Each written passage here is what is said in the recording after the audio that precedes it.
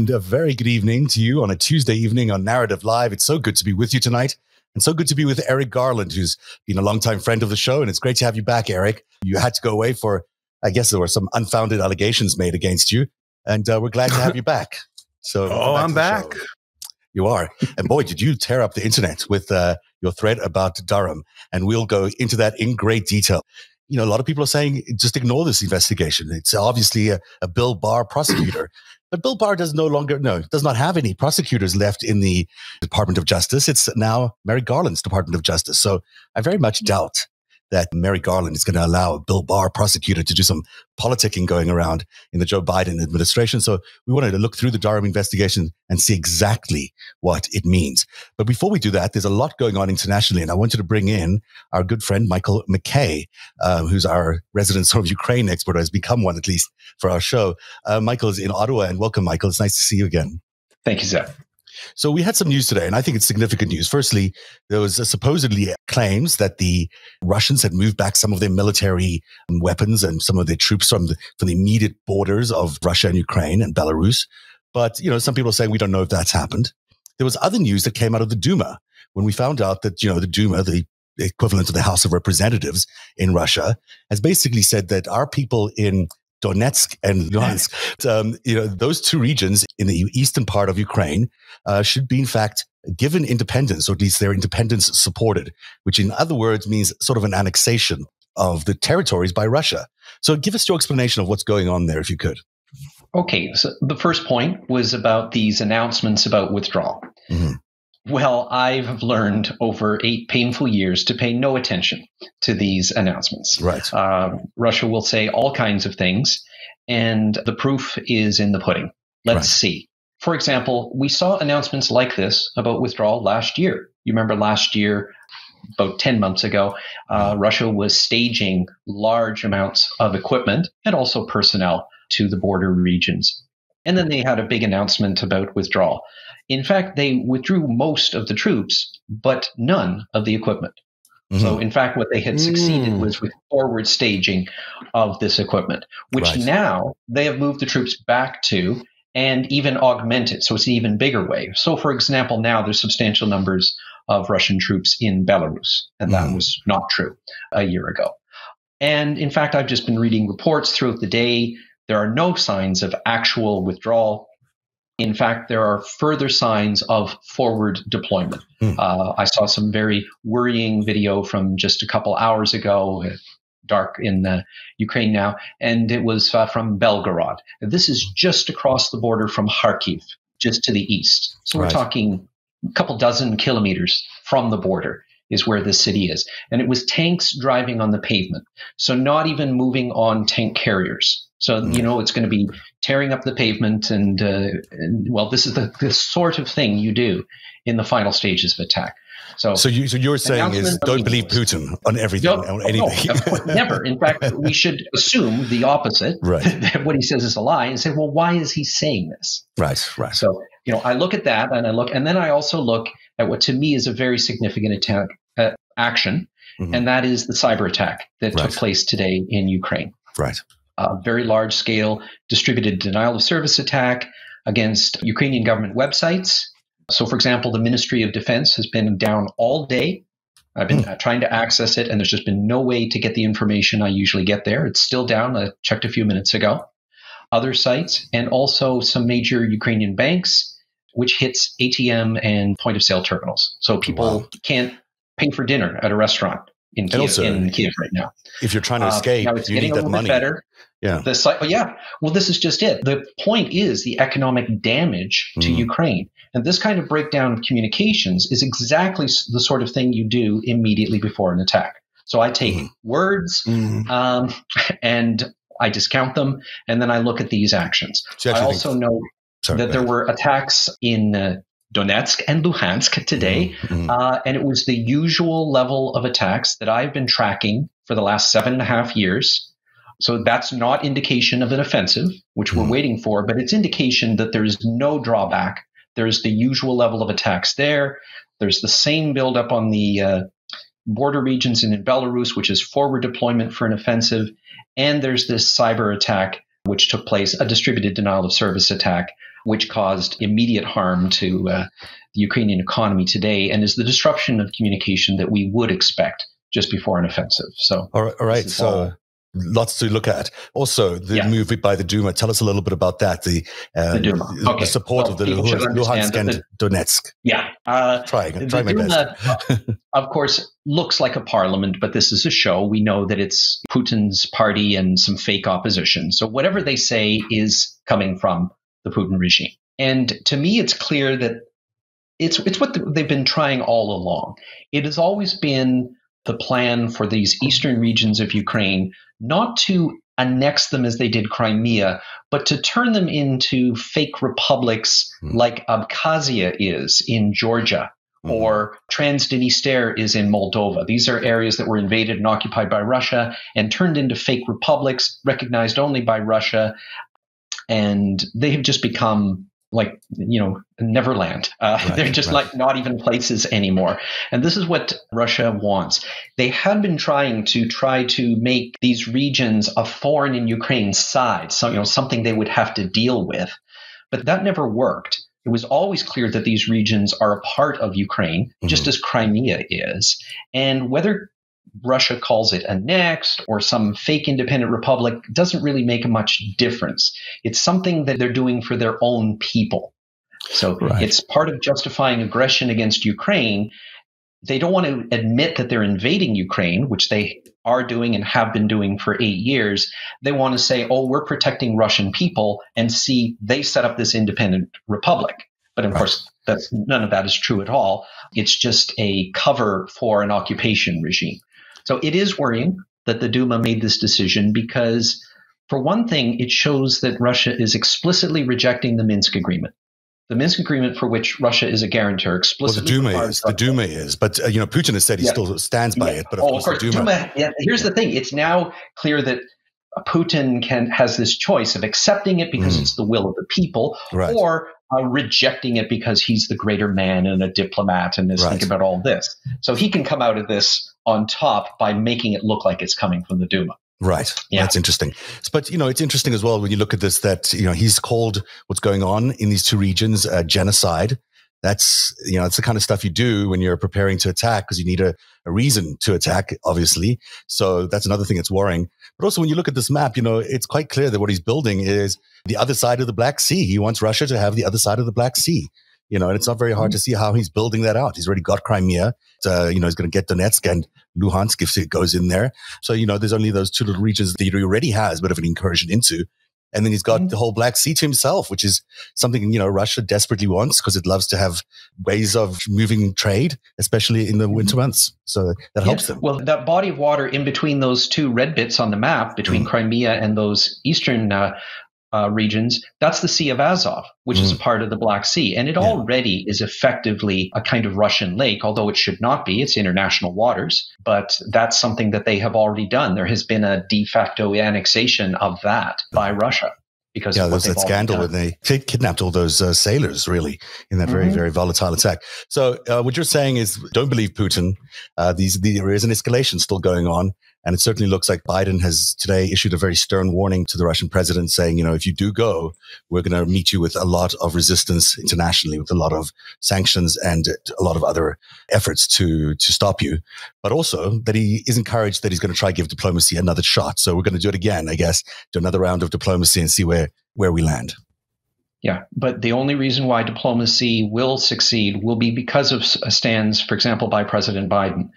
He said today that there is and there will be a strong coalition against further aggression, because it would be further aggression, not a new invasion by Russia. And that I'm very pleased to see. It actually is the only language that Putin will understand.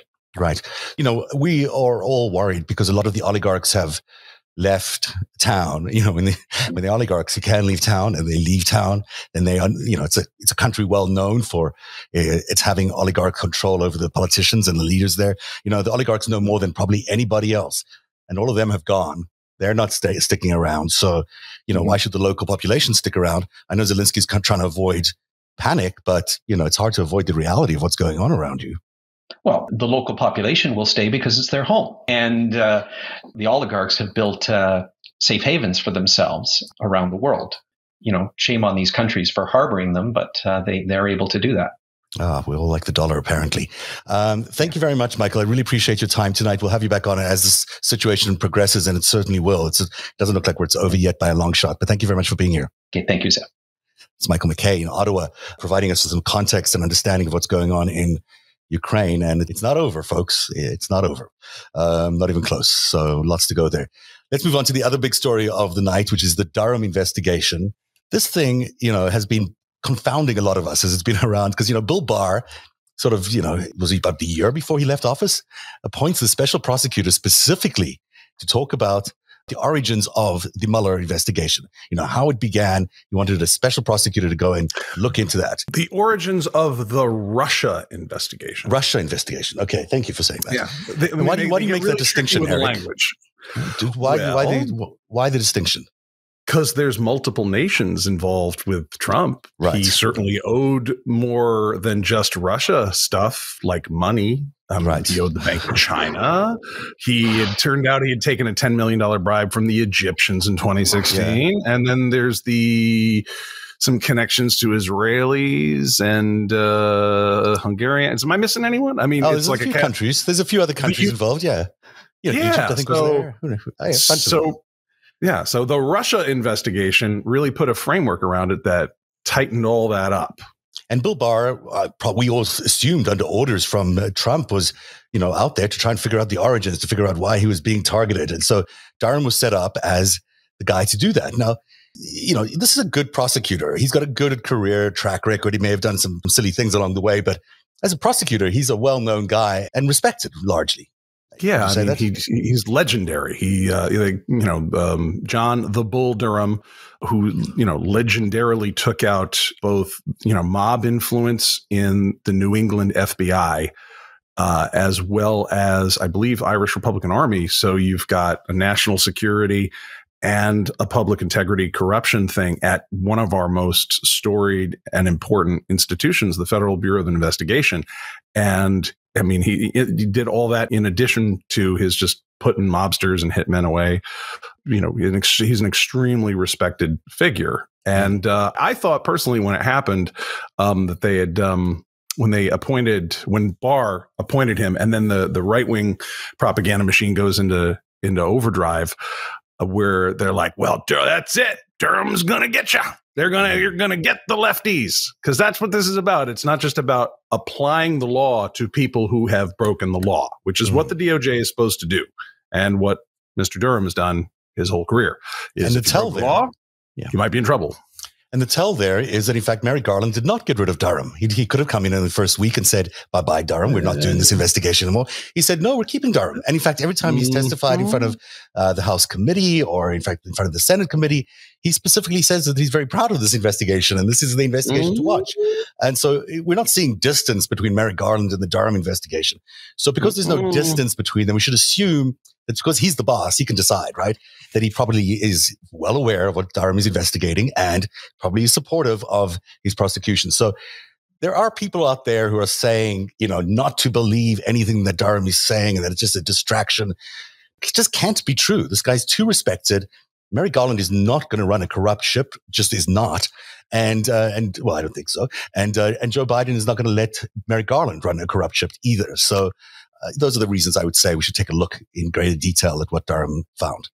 It's a grotesque insult to the line level prosecutors, analysts working for Department of Justice, support staff. I mean, most of DOJ, are career employees of the federal government. And this is incredibly serious work for serious people. And that can be at Maine DOJ, U.S. attorneys' offices, the Federal Bureau of Investigations, U.S. Marshals, and others, who are helping prosecute these cases and helping investigate them. And because Barr came out and framed not only everything about the Trump-Russia hoax, but also framed the activities of this Durham guy as political. And remember, they were getting ready to throw a violent coup d'etat.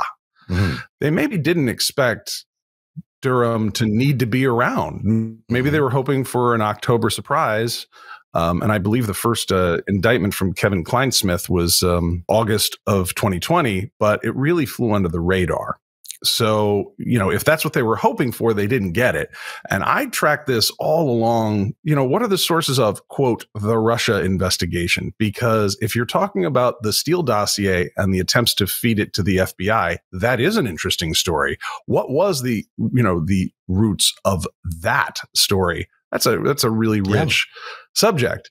Now, if you were only going to take that up to November of that year and hope Trump would win because we all had COVID and couldn't get to the polls, or you were maybe just hoping to murder Congress on January 6th, or whatever your plan was, you weren't thinking of another year or 2 years of prosecution beyond that. So you were hoping for the propaganda value of it. And I think it was middle of 2020 or fall of 2020, John Durham sat down with John Brennan, former director of the CIA, for 8 hours. Mm-hmm. And when they emerged, Brennan's spokesman said they had a great conversation, and Durham told him he was not a subject of the investigation.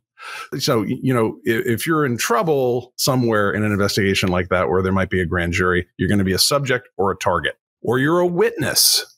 Right? Or you're a victim. Those are your classifications. And when he said he's not a subject, that means he's not a target either. So he's either a witness or a victim. So all this, we're going to get you. We're going to get the Obama guys for hooking up this fake Russia stuff.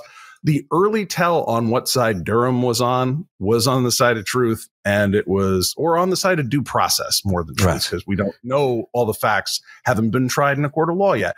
But we do know he met with John Brennan, who the right wingers were like, we're going to get you, deep state. And then they didn't.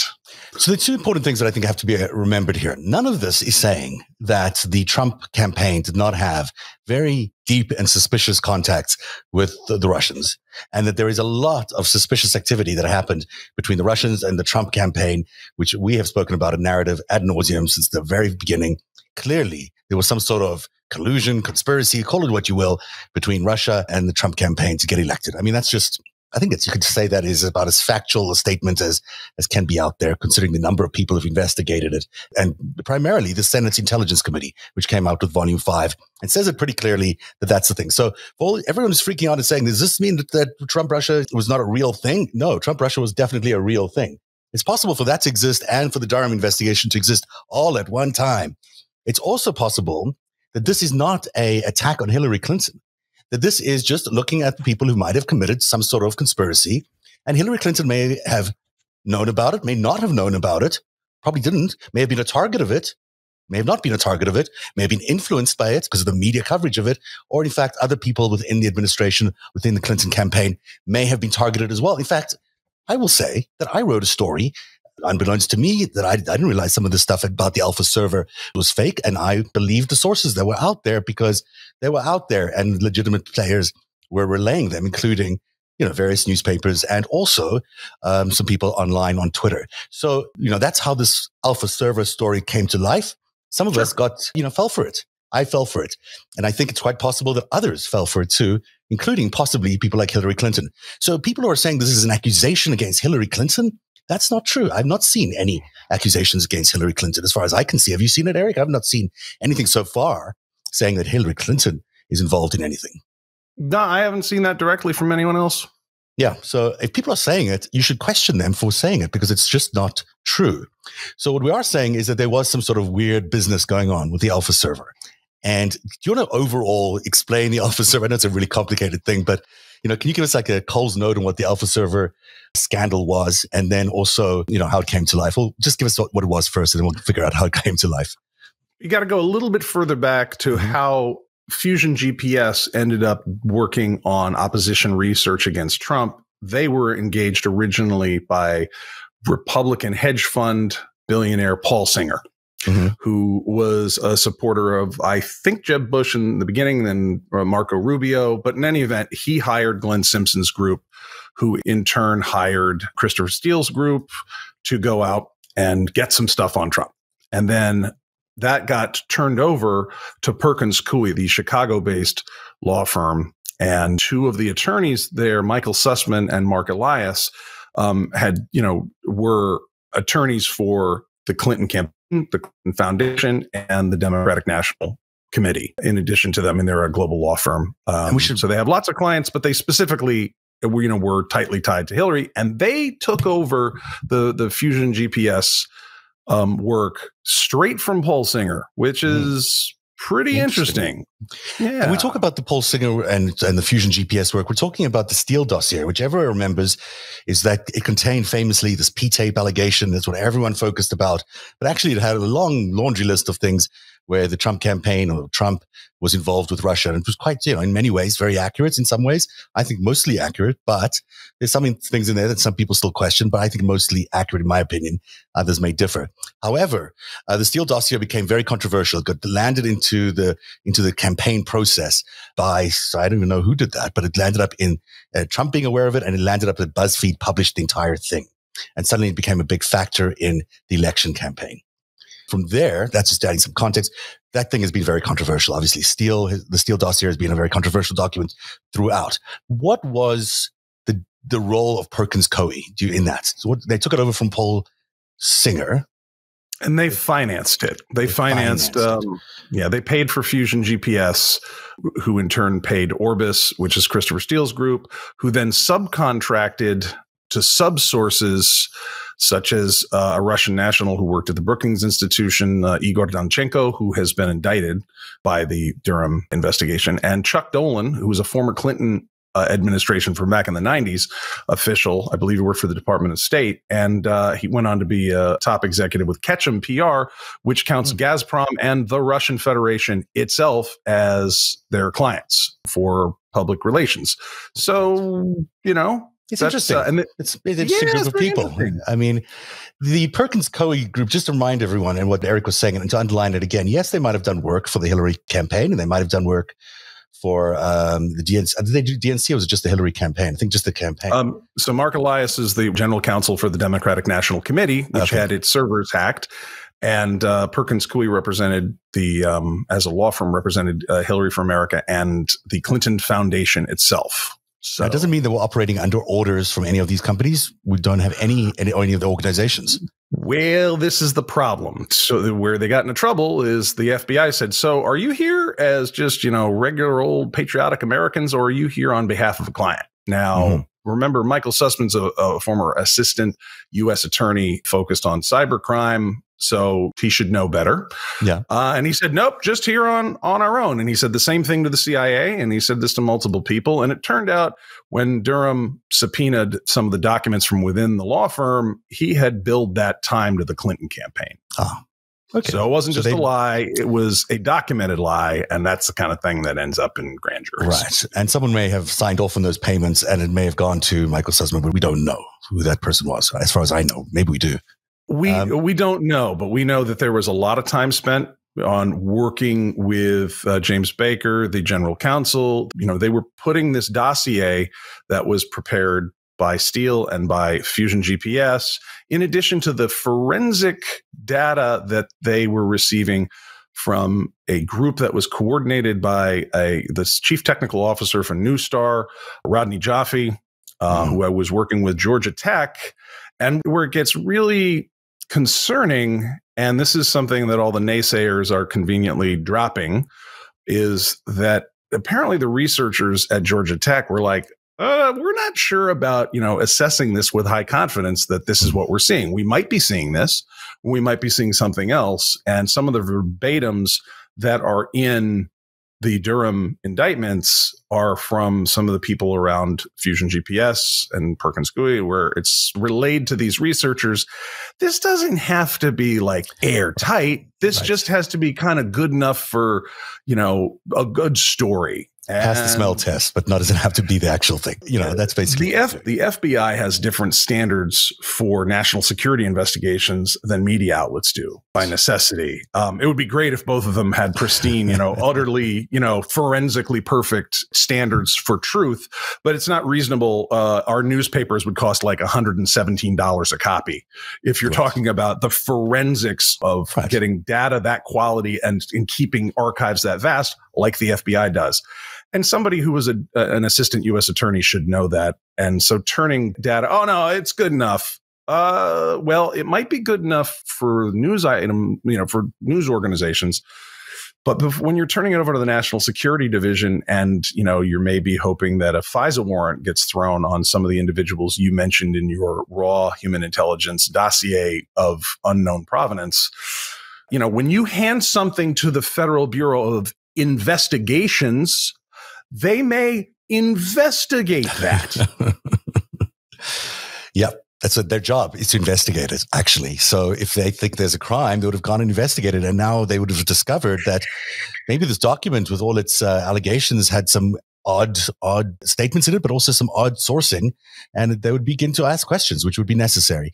But just to remind everyone here of where we are so far, we've got the Steele dossier has this chain of custody. It begins with Singer, multi-billionaire guy. He drops the report, but it gets picked up by Perkins Coie, which is a law firm that works for the Clinton Foundation, also the DNC and the Hillary campaign. And that they then proceed to continue the Steele dossier, which has always been put together by the Fusion GPS people and Christopher Steele of Orbis. That's where we are right now, right? That's sort of where we are. We got all the way to Perkins Coie. Yeah, I think there's the technical data that's concerning about where it came from, and feeding that story to the media and not having it be quite accurate, because the FBI has looked into it and it was crap. Mm-hmm. That's their conclusion, not mine. I don't have the skills to assess that, but somebody did. Yeah. But what's really troubling there is over on the left side of that graph I put together is Kevin Kleinsmith. Before we go there, and you're probably going there anyhow, who are these three people? Let's just tell everyone before we move any further so they know who these three people are. You're about to mention Kevin Kleinsmith, former FBI attorney. Who's he? He was assistant general counsel to the FBI. And he was assigned primary legal responsibility for Crossfire Hurricane, which was, probably the most important, FBI investigation in recent memory. Mm-hmm. That was, about an incredibly worrisome situation where a presidential campaign might be so deeply compromised by a foreign power that its employees might be considered to be acting on tasking given from that foreign government. That's what it takes to get a FISA on you. You're not just in trouble. To get a FISA warrant, you have to be acting on behalf of a hostile foreign government. Right. Not just you're really partial to Chinese distributors of industrial equipment that you sell. Mm-hmm. I mean, that's a whole lot of people who might be in on that. Or you sell French perfume and you're just a Francophile and you also work in politics. No, that wouldn't qualify either. Right. You got to be to get a FISA on you, which is we take the awesome power that Ed Snowden tried to tell us that was focused on everyone if they wanted from the intelligence community. But if you want to turn that on Americans for real, you need this incredibly hard to get FISA warrant where these, applications are hundreds of pages, and you have to prove to the Foreign Intelligence Surveillance Court that this person that we're putting this on, has probable cause to be acting as the agent of a hostile foreign power against the U.S. national security. We need to track this guy with everything we got now.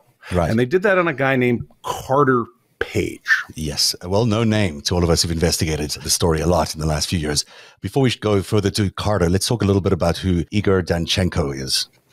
Danchenko is a younger guy. He was working at the Brookings Institute doing Eurasia analysis, Russian national, originally, I believe, a Russian citizen. Worked under Fiona Hill, I believe, who we remember from Impeachment 1 there with the Ukraine situation there. And I believe he worked, if I've read the documents carefully, Danchenko worked for Chris Steele as a subcontractor, which was, seemed reasonable. Sounds like a knowledgeable guy. But what happened was he ended up hooking up with this Chuck Dolan for the dossier project here. And Dolan is apparently quite close with a number of oligarchs and, Putin regime officials. I believe Dmitry Peskov. I mean, he's the spokesman for Putin, just that close to Putin. Yeah, he was real close to those guys. It was on a first name basis with those cats. And it's amazing because he's the best paid spokesperson in the world. He has the most luxurious lifestyle you can imagine. He's got like mansions, he's got fast cars, you name it. This guy, Peskov, has quite a lifestyle considering he's a bureaucrat, considering he's just a public servant in the Federation of Russia. So we haven't gotten Jem Psaki, a mansion on No, and she deserves one. I would give her a mention. She's so good. She's so damn good at that job. So no, she hasn't got that. So, and Michael Sussman, we've spoken about. We've spoken about Michael Sussman as being the lawyer. Is he a lawyer? Was that correct? Long career in DOJ, and then went into the private sector, which is not at all unusual. So, and continue to have relationship with high-ranking officials. So. You mentioned as well Rodney Joffe, who's a guy who works for this company called New Star, and we'll get to that a little later on because it's important to get there. So now let's go to your very, very detailed and interesting thread. And I don't know if we need to go through all of these, but I have every single one of those things that you sent me available. And you tell me as we go through them what you want to focus on. Here we go. Can you read that? On July 31, 2016, the FBI opened a Foreign Agent Registration Act investigation known as Crossfire Hurricane. And then it goes on to say it included a person referred to herein as individual number 1, which we know as Carter Page.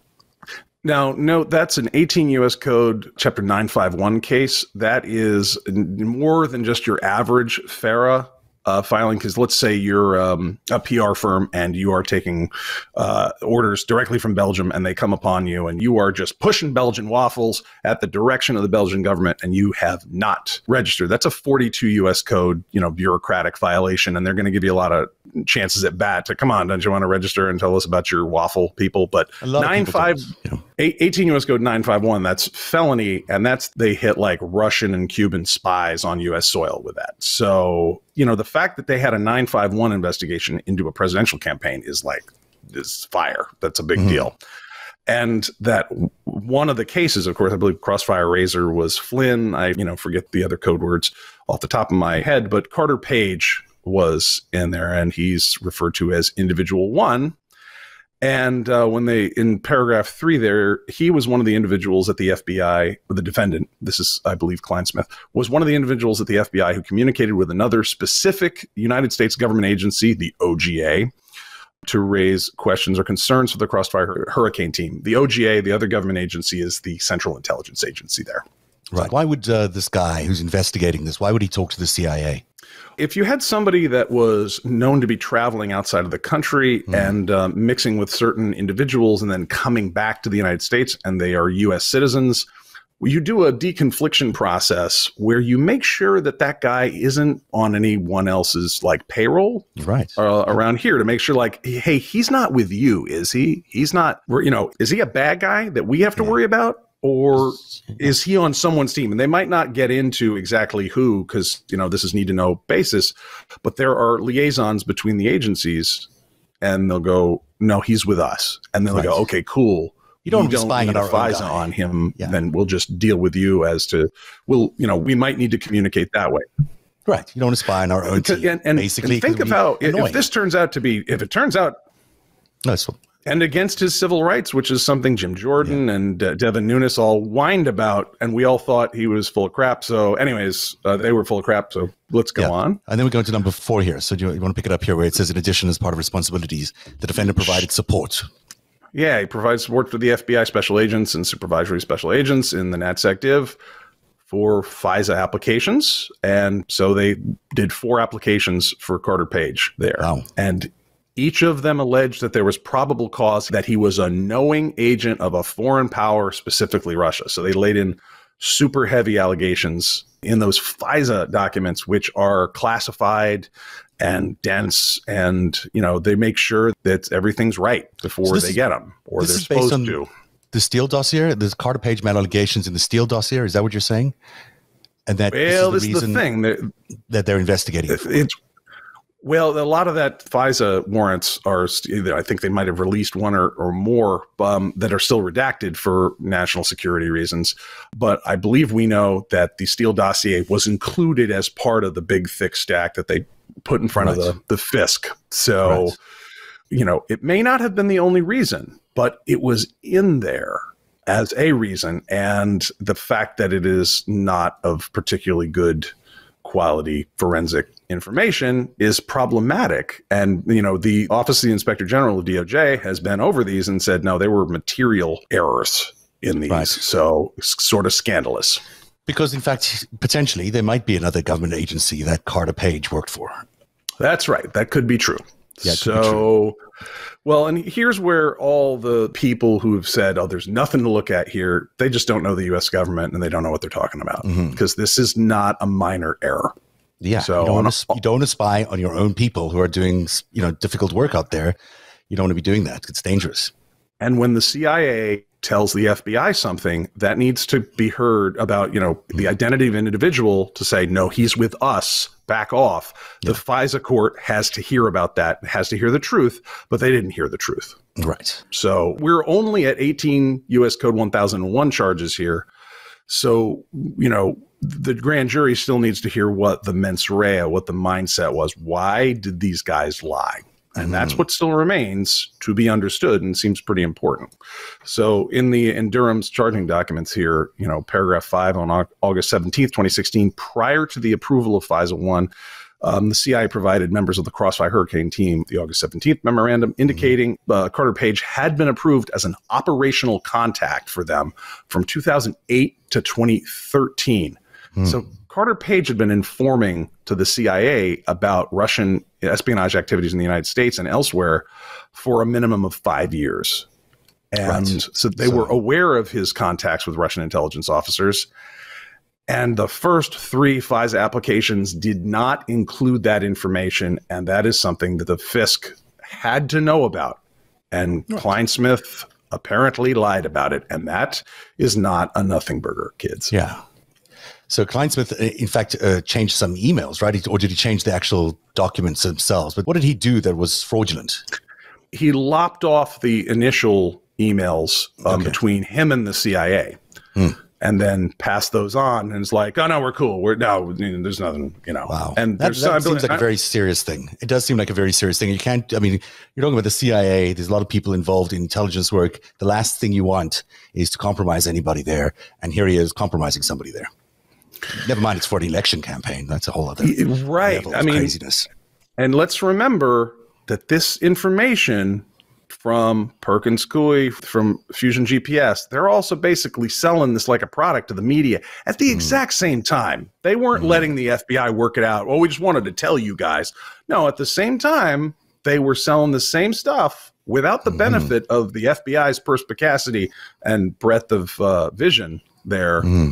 Yeah, it seems serious. Seems serious to me. I don't work in the government, but it seems like you could be compromising people, and that's you can't do that. You just can't do it. And one agency should know what the other agency is doing, so they're not compromising it. And certainly, if you're changing documents, that's not a good look. It just isn't a good look. Nah, that'll get you federal charges. It's apparently so. So that's what's happened here. And so now this is maybe a digraph source. The digraph is the 2 letters. He may be a CI source. So he may be a confidential informant. Okay. This is a fact we would need to disclose in our next FISA renewal. To that end, can we get 2 items from you? Source check. Is Carter Page a source in any capacity? 2, what is a CI source or whatever type of source he is? Incidentally, the FBI refers to these kinds of people as CHSs, confidential human sources, and the CIA refers to these things as CIs, confidential informants. So so now we're heavy into government national security pig Latin. So. Right. But the truth is that they're saying here that Page works for the CIA. And, why did they not know about it? It just seems that they were missing information that was very important to them. So it says in paragraph 8 here, the liaison also wrote that CIA uses the digraph to show that the encrypted individual is a U.S. person. We encrypt the U.S. persons when they provide reporting to us. My recollection is that Carter Page was or is a confidential informant, but the documents will explain the details if you need a formal definition for the FISA, because they might have different code words or, different definitions that are internal to that agency.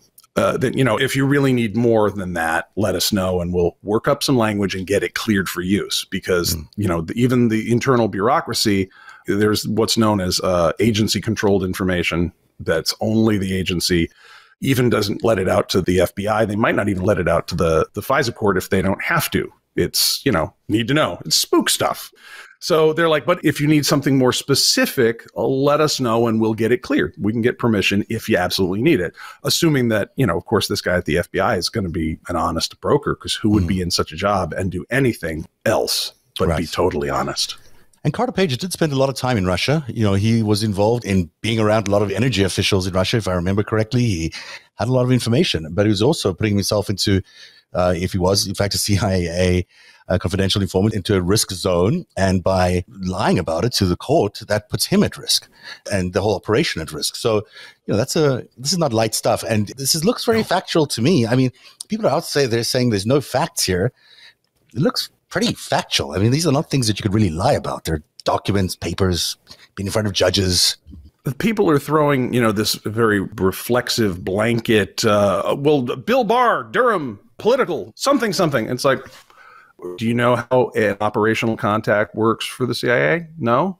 And yet you have this opinion. That's amazing. Yeah. Well, they must have just cooked up all these facts. Okay, how? So you're accusing how many DOJ employees of a forgery? Because that's what you're doing. Yep. You're accusing them of federal crimes.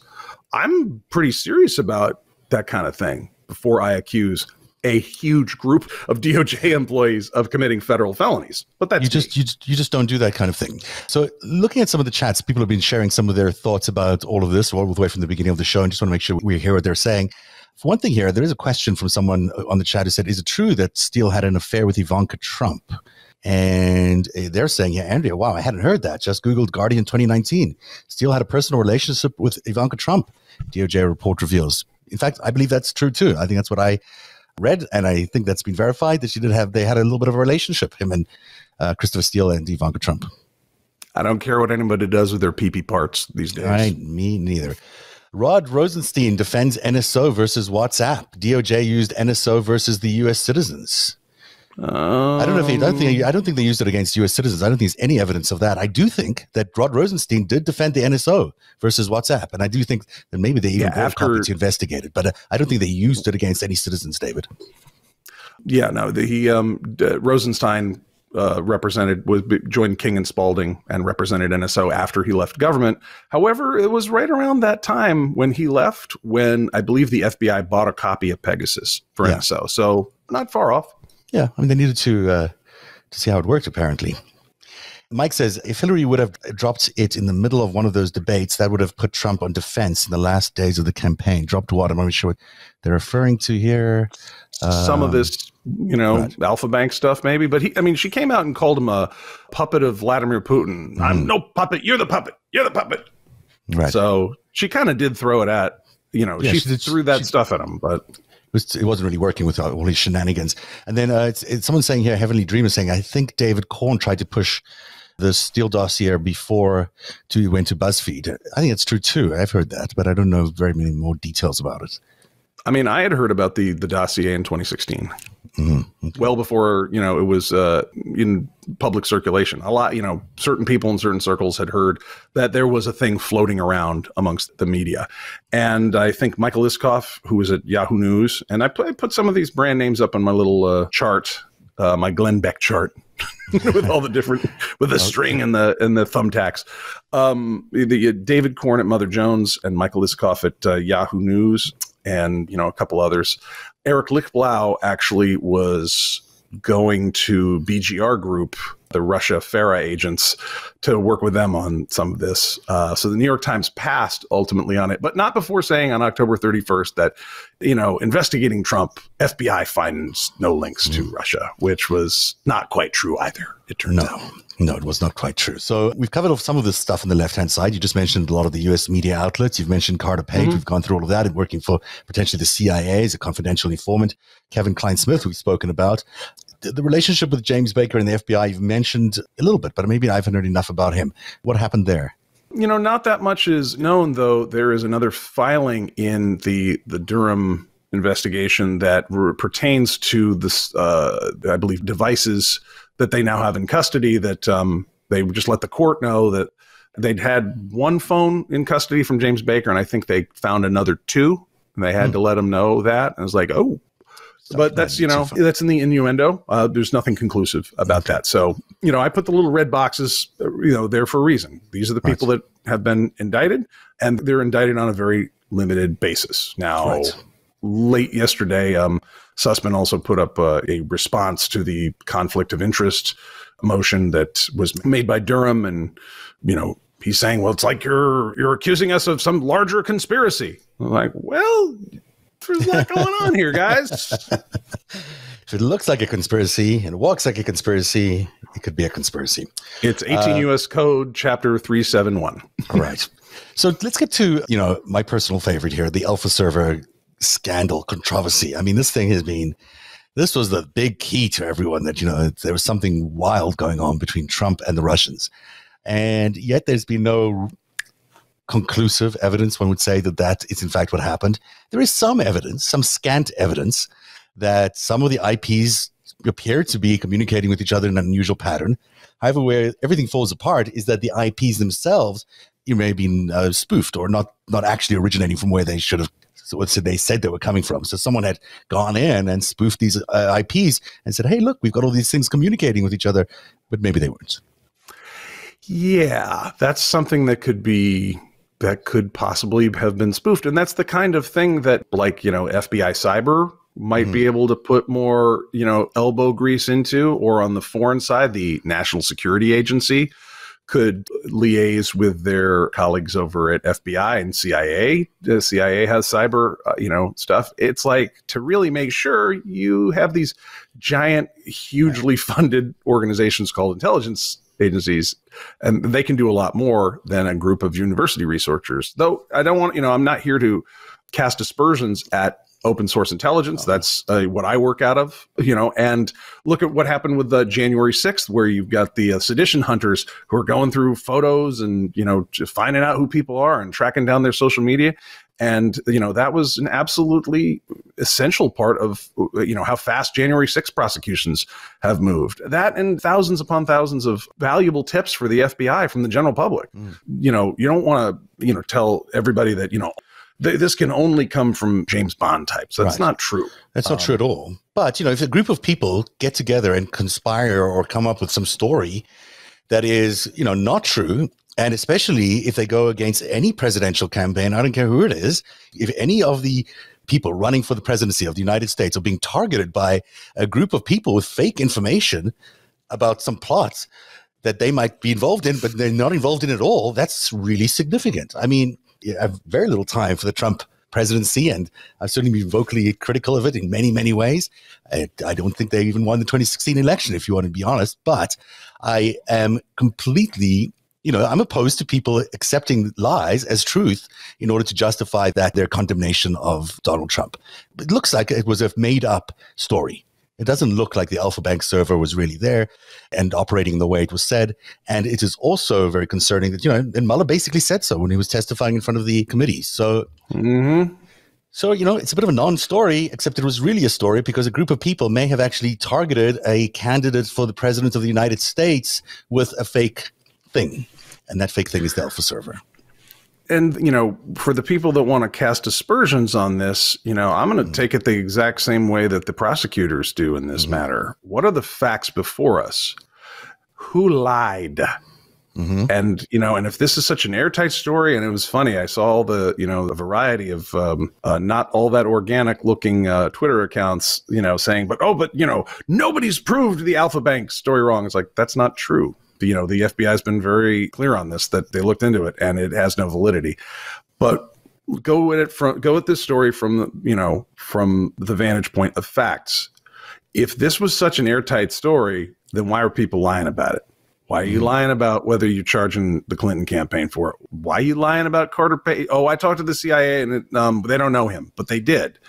And there's all sorts of forensic evidence proving that this Kleinsmith guy, who pleaded to a criminal information good and early, and I believe got probation, which is generally the sign that somebody's very cooperative and may have indicated the other members of a conspiracy. That's what'll get you out of that kind of hot water. Because when you're talking about, sabotaging a national security investigation, getting a probation, just don't get caught drunk driving and, check in, once every few weeks or whatever.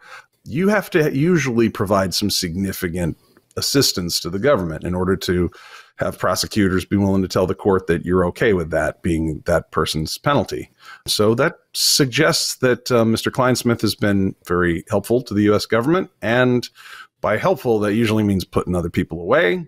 So it seems unlikely that this is going to be constrained to 3 individuals. Right. There's another name here which struck me, and I'm sure struck you when you came across it, and that is New Star. I mean, that is as a corporation. That is a big company. And They're you a mentioned defense earlier, contractor. yeah, Rodney Joffrey is a guy who works for them and is involved in some of this. How is he involved in it? Apparently, he ran the research team, and he was chief technical officer for the company. And shout out to Justin Coleman, my research colleague, who found that Neustar there was partnered with Russia's Vimpelcom to provide them with, which is a major telecom provider. And this was a 2007 press release, I believe, that they provided messaging services, I think, for Vimpelcom. Messaging services. So there's some Russia contacts there. Does some work with the Russians. It's just what I say. And this is an interesting name that comes up because John Vane weirdly came up in my show. It was just a week ago, I think. Maybe it was a little longer, where we spoke about, LB and some other people involved in some things. And this guy, John Vane, is the person that LB introduced me to as I was being sent on what I believe is a catch and kill interview with Ari Ben Menashe. John Vane is the guy I had to speak to, to help coordinate all of this. And then he was going to offer to assist us in our investigation with a major broadcaster if we attached ourselves to it. And, I had left that story behind last week. But on the other hand, here's John Vane, and he sold his company to Neustar. His company called MarketWatch to Neustar for $450 million. So that's an interesting connection between Mr. Vane and the story, this bigger story. But also, the person who I found out about the Alpha Bank server from was a person by the name of Louise Mensch. We all know Louise Mensch. I hope we don't know her as well as I know her, and maybe as well as Eric knows her, because she's not been very nice to me over the years. She certainly accused me of very many libelous, wrong, incorrect things. But she's the person that I discovered about the Alpha server from. And in fact, I think a lot of people found out about the Alpha server through her reporting, which is interesting.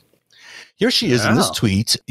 I think Muller, she wrote, Alison Gill is referring to maybe you, or maybe me in this tweet here. Don't listen to people who think Durham is onto something. He's not. Block and move on. Who knows who she's referring to, but certainly I believe he's onto something. You believe he's onto something. Maybe the federal judges in the District of D.C.? Is that because are those guys that off base? My God, that judge should really get onto these two internet figures. Maybe Merrick Garland as well. Merrick Garland, because he thinks he's onto something. Just as hazard a guess there. I mean, it's not like they were going to put him on the Supreme Court or anything. I mean, he's just a coffee boy over there. Now, Muller, she wrote, Alison Gill may have not been the person who she may not have named anybody, but guess who did? Louise Mensch mentioned you, Eric Garland, for falsely accusing Hillary Clinton yesterday, which you did not do. In fact, falsely accuse Hillary Clinton of anything. Louise. Louise isn't that accurate. I don't know if you look that up. You can Wikipedia it. She's not very accurate. Yeah. And if you look at the origins of the whole Alpha Bank story, you'll find out that a lot of it is related to her publication and her publicizing that whole story. And what makes this next little bit of information such a clincher, and I'm sharing it because of the fact that it's now publicly important that I share it, is that I happen to know that Louise Mensch had direct ties with John Vane. And I know that because LB told me that. I don't know if you do. I don't know if Louise Mensch, do you know John Vane? Why don't you tell us? I'm sure you'll tell us right after this. You'll have lots to say on your Twitter feed, and I'm sure people would love to hear from you about whether you know John Vane, because I would like to know if you know John Vane and in what capacity do you know John Vane. And then while I'm at it, I should also mention that Alison Gill and LB, and I think you, were involved in a fundraising scheme coordinated by John Vane, related to to the Biden campaign. That's where I recognize that name. That's where you recognize the name, yeah. So that's a lot of people involved in both John Vane's life and in the story of the Alpha server life. And I'll leave it there. I mean, I think it's just all interesting. I remain fascinated every day by every development that I'm learning here, on a micro level and on a macro level. But certainly if you throw up a chart that looks like this, boy.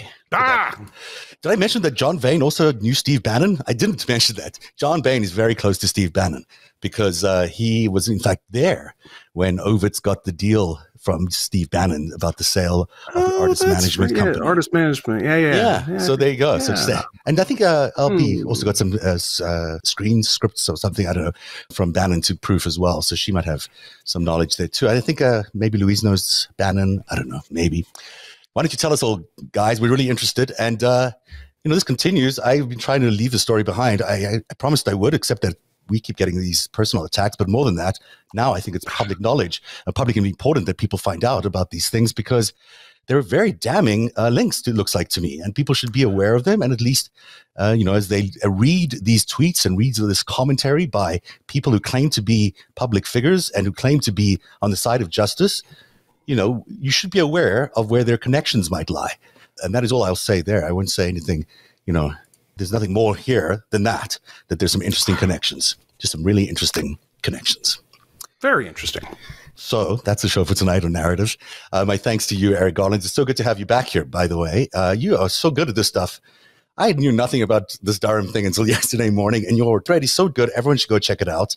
Everyone should subscribe to your feed anyhow, because it is lightning and informative and brilliant. And there's 300,000 people who go there on a regular basis, which is one of the biggest accounts I know.